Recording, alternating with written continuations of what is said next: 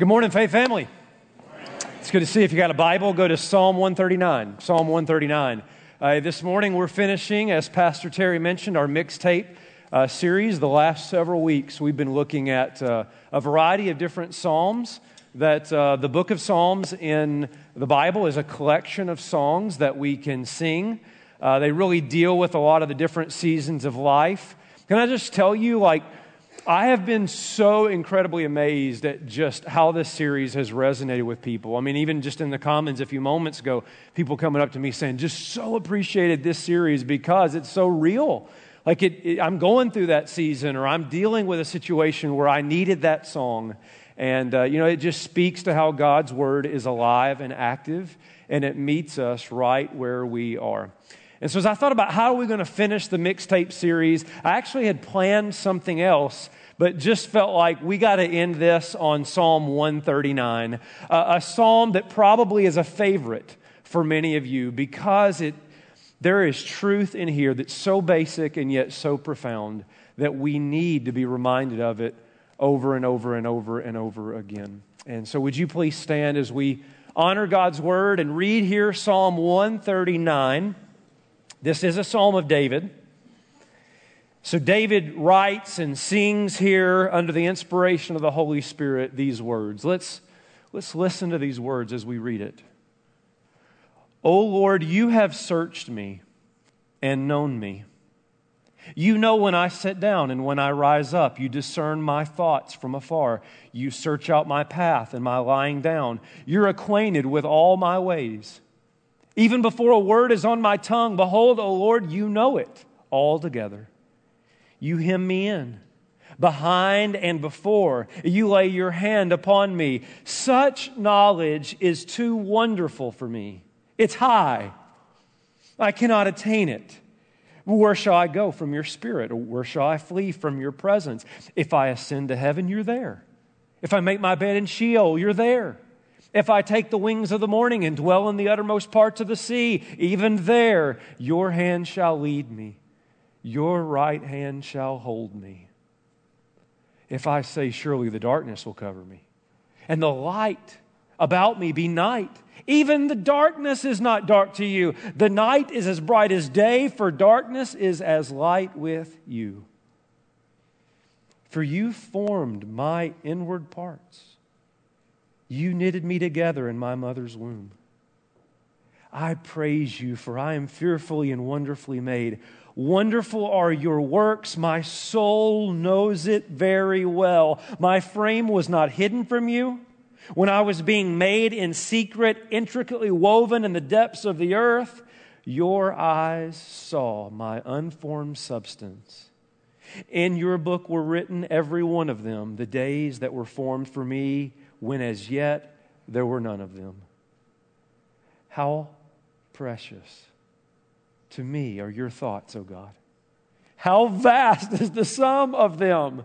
If I would count them, they are more than the sand. I awake and I'm still with you. Oh, that you would slay the wicked, O God. O men of blood, depart from me. They speak against you with malicious intent. Your enemies take your name in vain. Do I not hate those who hate you, O Lord? Do I not loathe those who rise up against you? I hate them with a complete hatred. I count them my enemies. So search me, O God, know my heart. Try me, know my thoughts. And see if there be any grievous way in me, and lead me in the way everlasting. This is God's word. Would you please pray with me? God, what an amazing song that David sings. Help us understand it. Holy Spirit, lead us to understand the truth revealed to us. I pray everyone in this room leaves today being able to sing this song. I ask it in Jesus' name, and all God's people said, amen. You may be seated. I am a man. That's what the sign said. The image was made famous during the civil rights movement of the 1960s. It was an image of a long line of African American men, sanitation workers from Memphis, Tennessee, holding signs. White signs with black letters that read, "I am a man." That is, after all, what the civil rights movement was all about.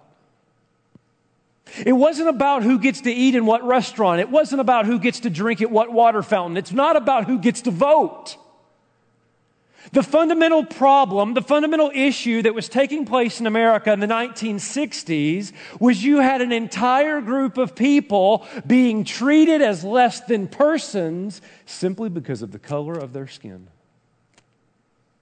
You had a culture in the 1960s where an African American man would be called boy. I am thankful that a lot has changed since the 1960s. And it changed largely in part because of churches led by African American churches who stood up and said, no, we believe in something higher than that. What we believe is that every human being is created in the image of God and therefore worthy of honor and dignity and to be treated as a man. I share that with you because if history has taught us anything, it is that humanity has a tendency to dehumanize itself. The examples would take us all day. The Nazis called the Jews rats. The Hutus called the Tutsis cockroaches. Slave owners called slaves animals. Even in our own day, we have part of our culture that will call human beings a fetus. If history has shown us anything, it is humanity's tendency to dehumanize and devalue itself. And that's not just true with large groups of people. It's also true on a smaller scale in what we experience in everyday life. Have you ever been made to feel like from the doctor you're nothing more than an insurance number? From the landlord you're nothing more than a tenant? To the politician you're nothing more than a vote? To the boss you're nothing more than an employee? To the church, you're nothing more than someone in a seat and a dollar in the plate. In the social media world, you're nothing more than a Twitter follower or a Facebook friend. Dehumanization is the ethos of human culture. Listen to one woman's confession that I came across in my preparation for this message. Here's what she said. Nobody really knows me. They know what I do. They know where I work. They know where I live, but they don't know me. To my husband, I'm an object of sexual release. To my children, I'm an unpaid servant. If I dropped off the face of the earth tomorrow, any number of replacements could fill my role. Nobody knows me. Have you ever felt that way? Dehumanized, devalued, like you were nothing more than a statistic. Just another face in the crowd, just another brick in the wall. In a culture that celebrates glamorous supermodels and sports athletes and best-selling authors, you have felt like at times nothing more than to whom it may concern. If you have ever felt that way, or if this morning you feel that way, God has a song for you. Psalm 139. Look at verse 1. Oh Lord, Yahweh, covenant God, you have searched me and known me. What is the thought that has preoccupied the mind of David to the point that he is spilling over into song and praise and worship? Faith family, right here, don't you dare run past this truth this morning. Let it sink in. David is in awe of the reality that God knows you. He knows you. There are almost 7 billion people in the world. Do you realize how much it takes to keep the entire universe going? And yet in all of that crowd, in all of that creation, David stands in awe that God has searched me and He knows me. You look right here. Your boss may undervalue you. Your spouse may ignore you. Your opponent may underestimate you, but you mark this down. God knows you. God knows you. And this is not some mere theological exercise for David. He's not just saying, I believe in the omniscience of God. I get an A on my systematic theology exam. Oh no, for David it's personal. It's why he's worshiping God. It's why he's in awe of God. Notice the pronouns. Verse 1, oh Lord, you have searched humanity.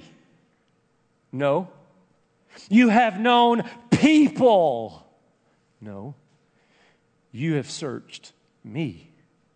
And you have known me. When I sit down, you've searched out my path before a word was on my tongue. David understands this is personal. Faith family, we must as well. You are not some chunk of flesh in the blob of humanity. God individually and specifically knows you. When's the last time that kept you up at night? God knows me. And how much about me does He know? I'm glad you asked. Verse 2.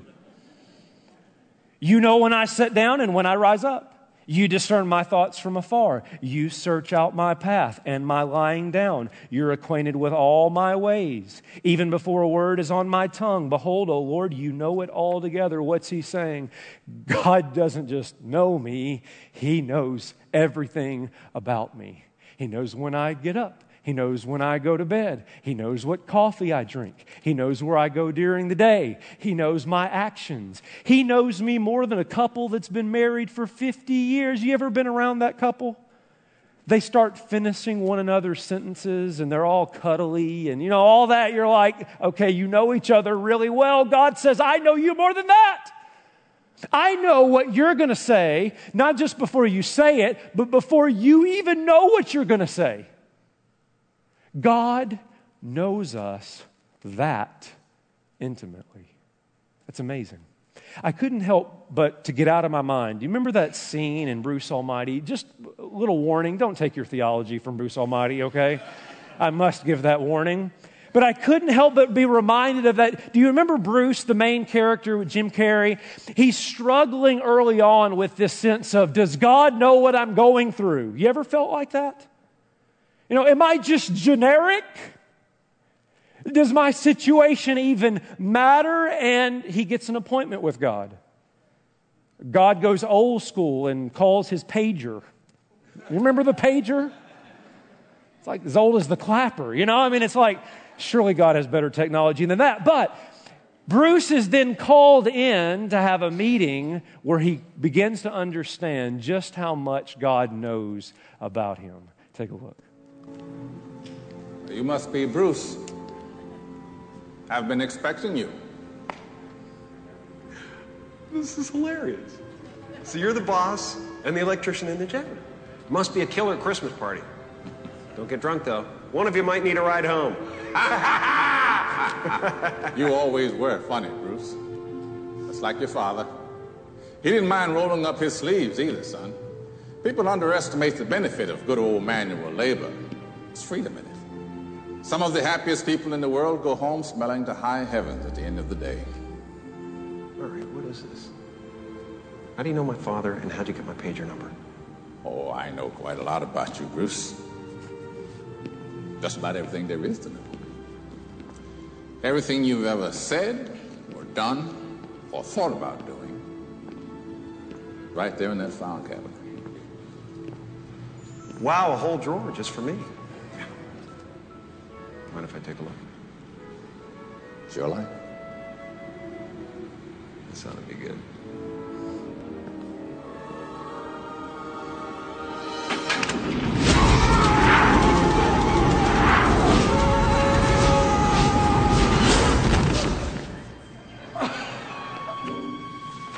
This last entry was a little disturbing.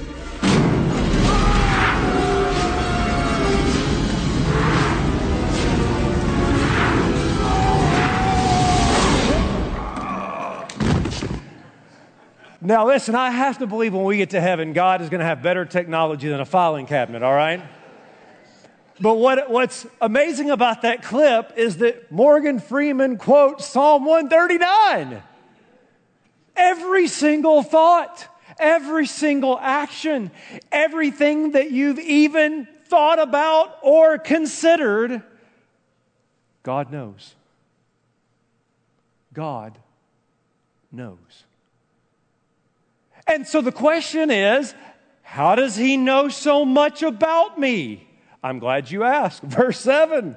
You ask great questions. Where shall I go from your spirit, or where shall I flee your presence? Here it is. You know everything there is to know about me, in part because everywhere I go, you're there. Where can I flee from your presence? Where can I escape your spirit? And then he fleshes that out. He gives us the details of that in verse 8. Look at it. If I ascend to heaven, that is, if I go to the highest place imaginable, climb the tallest ladder, guess what? You're there. If I make my bed in Sheol, that is, if I go to the place of the dead, the lowest place imaginable, you're there. If I take the wings of the morning, that is, if I go east, you're there. If I dwell in the uttermost parts of the sea, that is, if I go west. Why? The Mediterranean Sea was to the west. And hold on for just a moment. Does anybody recall a guy in the Bible who went west, young man, thinking he could, if I recall correctly, flee from the presence of the Lord? Who was that? Help me out. Jonah, that's right. He thought he could flee from God. And what did he learn? It's only been a few months, you remember. That's a foolish idea. That's what David's saying. You know so much about me because everywhere I go, you're there. High, low, east, west.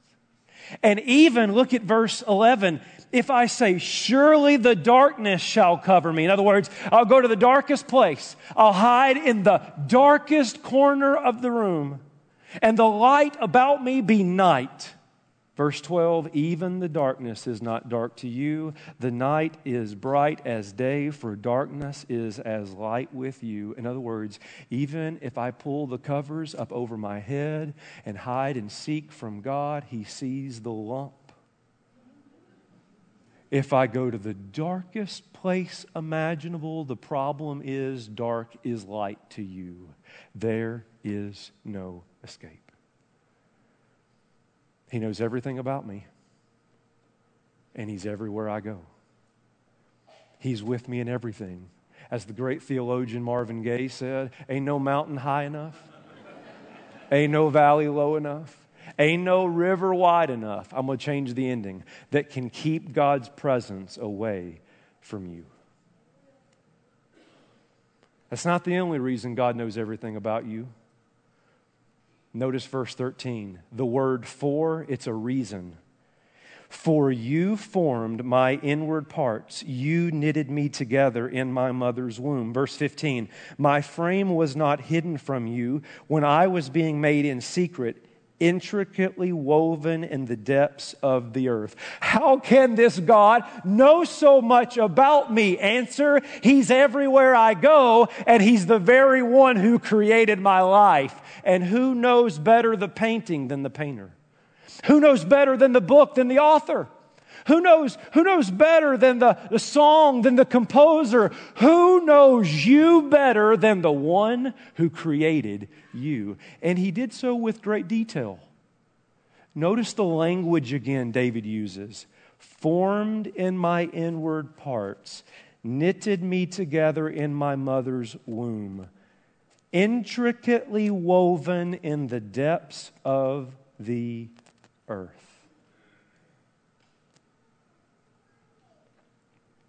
You're not a statistic. You're not a hunk of flesh in the blob of humanity. You are a person, woven, knitted together by God. That's how He knows everything about you. He is your creator. With all detail of God's creation, He wove you together. He knitted you in your mother's womb. Here's what this means. We understand more now than David would have understood then. It means that when one cell from your mom came together with one cell from your dad and formed a single cell with 30,000 genes and 46 chromosomes and a DNA structure was formed that had never been created before and would never be created again, faith family, God was there. And on day 3, when you entered into your mother's womb and you started growing at an incredible rate because you were one cell, now you're 16 and you're doubling in size day after day, faith family, God was there. And in month 1, when now you have a backbone, you have a spinal cord, your nervous system is forming, and you're now, congratulations, 10,000 times bigger than you were when you started. God was there. And in month 3, when your body was formed and you started kicking because you didn't like the Mexican food your mama ate, and you started balling up your hands into a fist, I'm telling you, God was there. And in month 5, when your eyes could now see and your ears had been developed to the point that you could now recognize your mother's voice, God was there. And in month 7, 8, and 9, where you could now see and hear and taste and touch, and then life starts getting a little crowded in there, so you head to the birth canal, no pictures, and you emerge into the world. No pictures. And then you come in and you let out a cry that fills the entire room. I'm telling you, God was there. How does God know you? How does God know you with such great detail? It's because He's the one who created every detail that is you. God knows everything about me because His presence is always with me, and He's the very one who created me. You're not a statistic. You're not a to whom it may concern. You are a man, a person, fearfully and wonderfully made in the image of God. Anybody want to just say like what David said? I can't even get my mind around that. That thought is too wonderful for me. The implications of this would take us all day long. We could begin to work out what this means. I want to give you 2 quickly of what understanding God as our Creator really means. And let this challenge you and reaffirm you, but I must say it to give right application of this text. First is this: the implication for the importance of life is significant. I'm going to say this, and you are hearing me correctly, I hate Sanctity of Life Sunday. I hate it. And you say, that's a little strange coming from a pastor. Let me explain. I hate the fact that we even have to have a Sanctity of Life Sunday in America. It is all the more proof that the ethos of human culture is dehumanization. The fact that we even have to say words that life is precious and valuable and worthy because of the image of God just tells us how much work there is still left to do. You know what I want? I want a day when you'll never have Sanctity of Life Sunday because everybody already recognizes that life is worthy to be set apart for honor and dignity. It's why we ought to, as Christians, hate with a holy hate racism. Because all human life is created in the image of God. It's why we should care for the elderly. We speak a lot about the unborn and the young. This also applies to how we recognize dignity in old age. To quote the famous theologian in Dumb and Dumber, elderly people, while dangerous behind the wheel, will still serve a purpose in society, right? And I say that tongue in cheek, but the Word of God is saying here is all of life. That means the 9-month-old and the 90-year-old is precious to God. It means human beings, regardless of skin color and economic class and status, matter to God. Let me ask you this. How many of you, if I were to say, first one up here gets this, would be ready for an altar call, right? I mean, just, come on, call us, Billy Graham, I'm coming, right? Yeah, anybody in this, no strings attached, no like hidden agenda, how many of you would take this if it were given to you? You liars. Some of you are like, no, I wouldn't. I wouldn't. Yes, you would. Why? Because you recognize value in this. Some of you are already like, what could I spend that on, right? You recognize this as valuable. Now, what if I crumpled it up? Would you still want it? Sure. What if it was worn a little bit? Would you still want it? Absolutely, because you see the value in it. Now, what if I offered you this? There's the back, all right?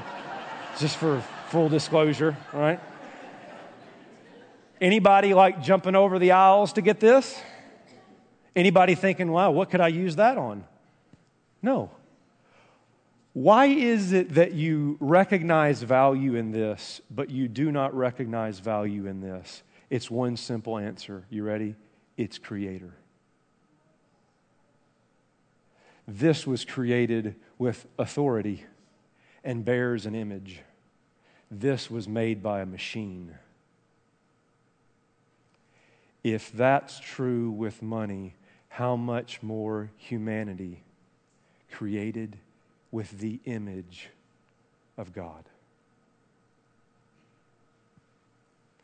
The implication of the value of life of Psalm 139 is significant. But not only that, hey, let's get out of the forest and get down to the trees.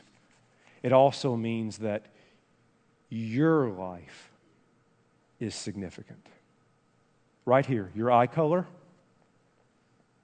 your hair color, the shape of your body, your voice, even if it does sound like it's from the South. Why is it that you look in the mirror and you're so dissatisfied with God for the way He made you? That is in complete violation to Psalm 139. The short want to be tall. The tall want to be short. The skinny want to stay skinny. Careful where that one goes. The intellectuals want to be athletic. The athletic want to be intellectual. I mean, on and on we can go. Here's the point. God created you. He wove you together in your mother's womb. See that in the mirror. see that in the mirror. How does this God know so much about me? It's because He's everywhere I go, and He is the very one who created my life. And that's not just in the womb, but it also goes to the tomb and beyond. Verse 16, your eyes saw my unformed substance. In your book were written every one of them. Every one of what? The days that were formed for me, when as yet there was none of them. David recognizes the sovereignty of God from beginning to end. God is just as much sovereign in your creation as He is your end. He's God over all of that. And it's at this point that I've got to sit down and say, if we're really tracking with what David is saying, that God knows every single thing about me, and He's everywhere I go, always with me, and He created me, and not only created me, is sovereign over to my very end and beyond, that thought is too wonderful for me to comprehend. It's just amazing. And if you're here this morning and you would say, I don't know that I can grasp all that. Good! It means you're ready to sing Psalm 139. There is another side to this that we must talk about before we close. Anybody in here hearing all this a little, just slightly uncomfortable? Like you would say, I got to be honest, I'm experiencing a little bit of divine claustrophobia. I mean, seriously, like this is a little intrusive. God's violating my American liberties.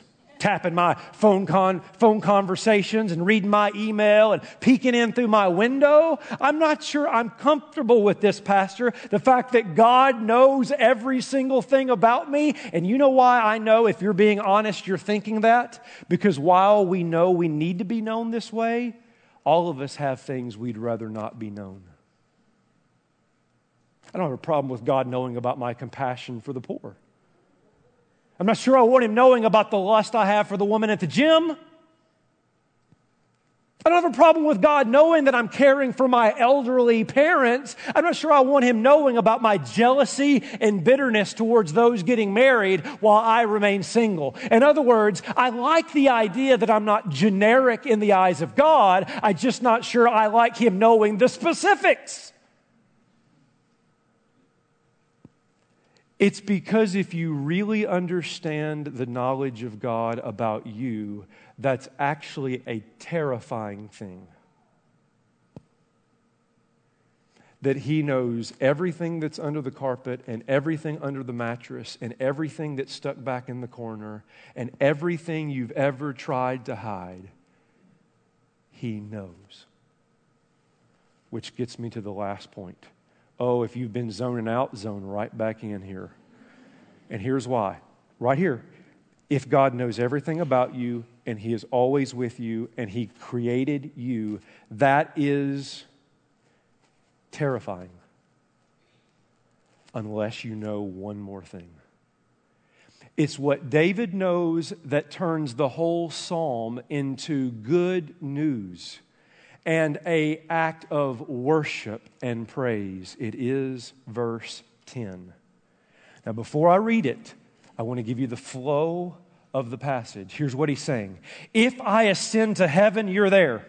If I make my bed in Sheol, you're there. If I take the wings of the morning and dwell in the uttermost parts of the sea, you're there. In other words, no matter where I go, you're there. And here's what's happening in the there. Even there your hand shall lead me, and your right hand, oh how precious, shall hold me. In other words, here's what David knows. Given that God knows everything because He's everywhere and He created me, the hand that should crush me guides me. Do you want to know what Wes Feltner deserves? Because God knows everything in my life. What he deserves is to be cast out into darkness for eternity. But do you know what God does? With his right hand, he holds me. In other words, what makes God's knowledge and presence and creation good news is his love. Are you kidding me? The God who knows everything about you is the one who loves you the most. It's the only thing that turns the knowledge of God from a terrifying thing to a matter of worship. It doesn't work that way in human relationships most of the time, does it? In human relationships, it's often the more you know about somebody, the less you like them. Not with God. Not with God. God knows everything about you, and yet he loves you. I want to show you how the New Testament teaches that very thing. And this is the part where I come close to jumping off the stage because of this news. I want to read Hebrews 4, and I want to ask you this. Do you hear Psalm 139 in it? Just listen, just listen. Here's what the writer of Hebrews says. No creature is hidden from his sight. God knows everything. But all are naked and exposed to the eyes of him to whom we must give an account. In other words, God knows everything, and you're going to stand before him, and everything that has been and is and will be exposed on that day, and you will have to give an account for all of it. That's terrifying. Unless you know something. What does the writer of Hebrews say next? But we have a great high priest who has passed through the heavens, Jesus, the Son of God, who can sympathize with our weaknesses. For he was tempted as we are, yet without sin. So let us, with confidence, draw near to the throne of grace. What is the writer's argument?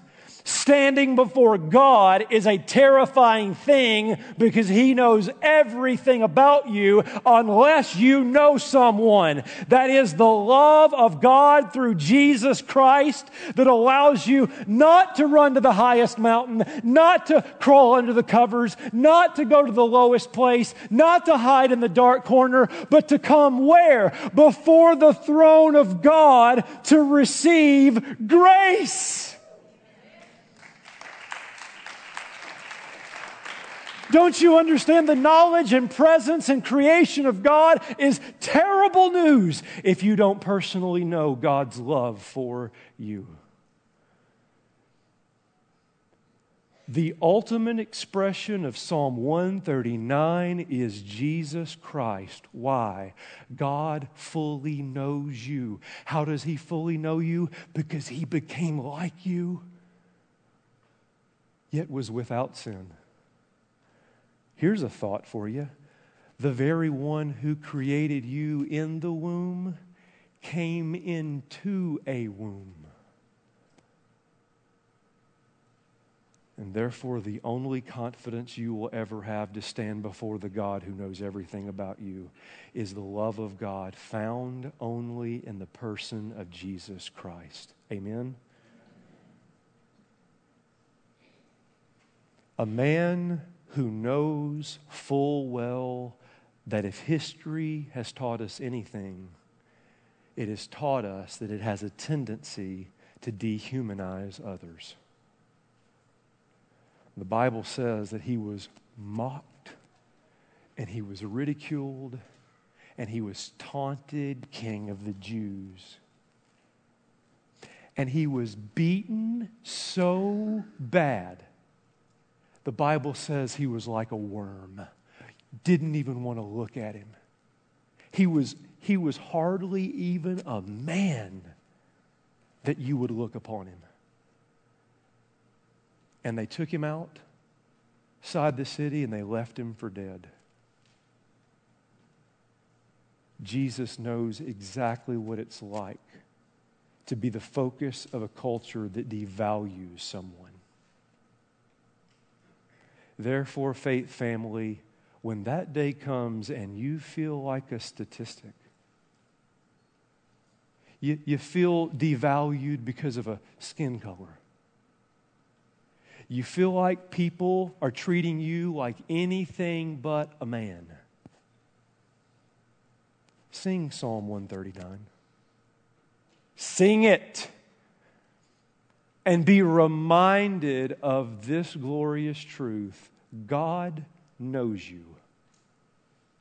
God is with you. God created you, and even in all of that, loves you in the person of Jesus Christ, who knows full well what it's like to be a man. Let's pray.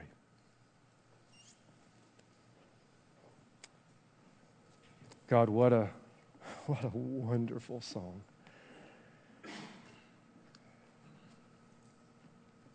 I've preached this 4 times this weekend, and it still blows my mind.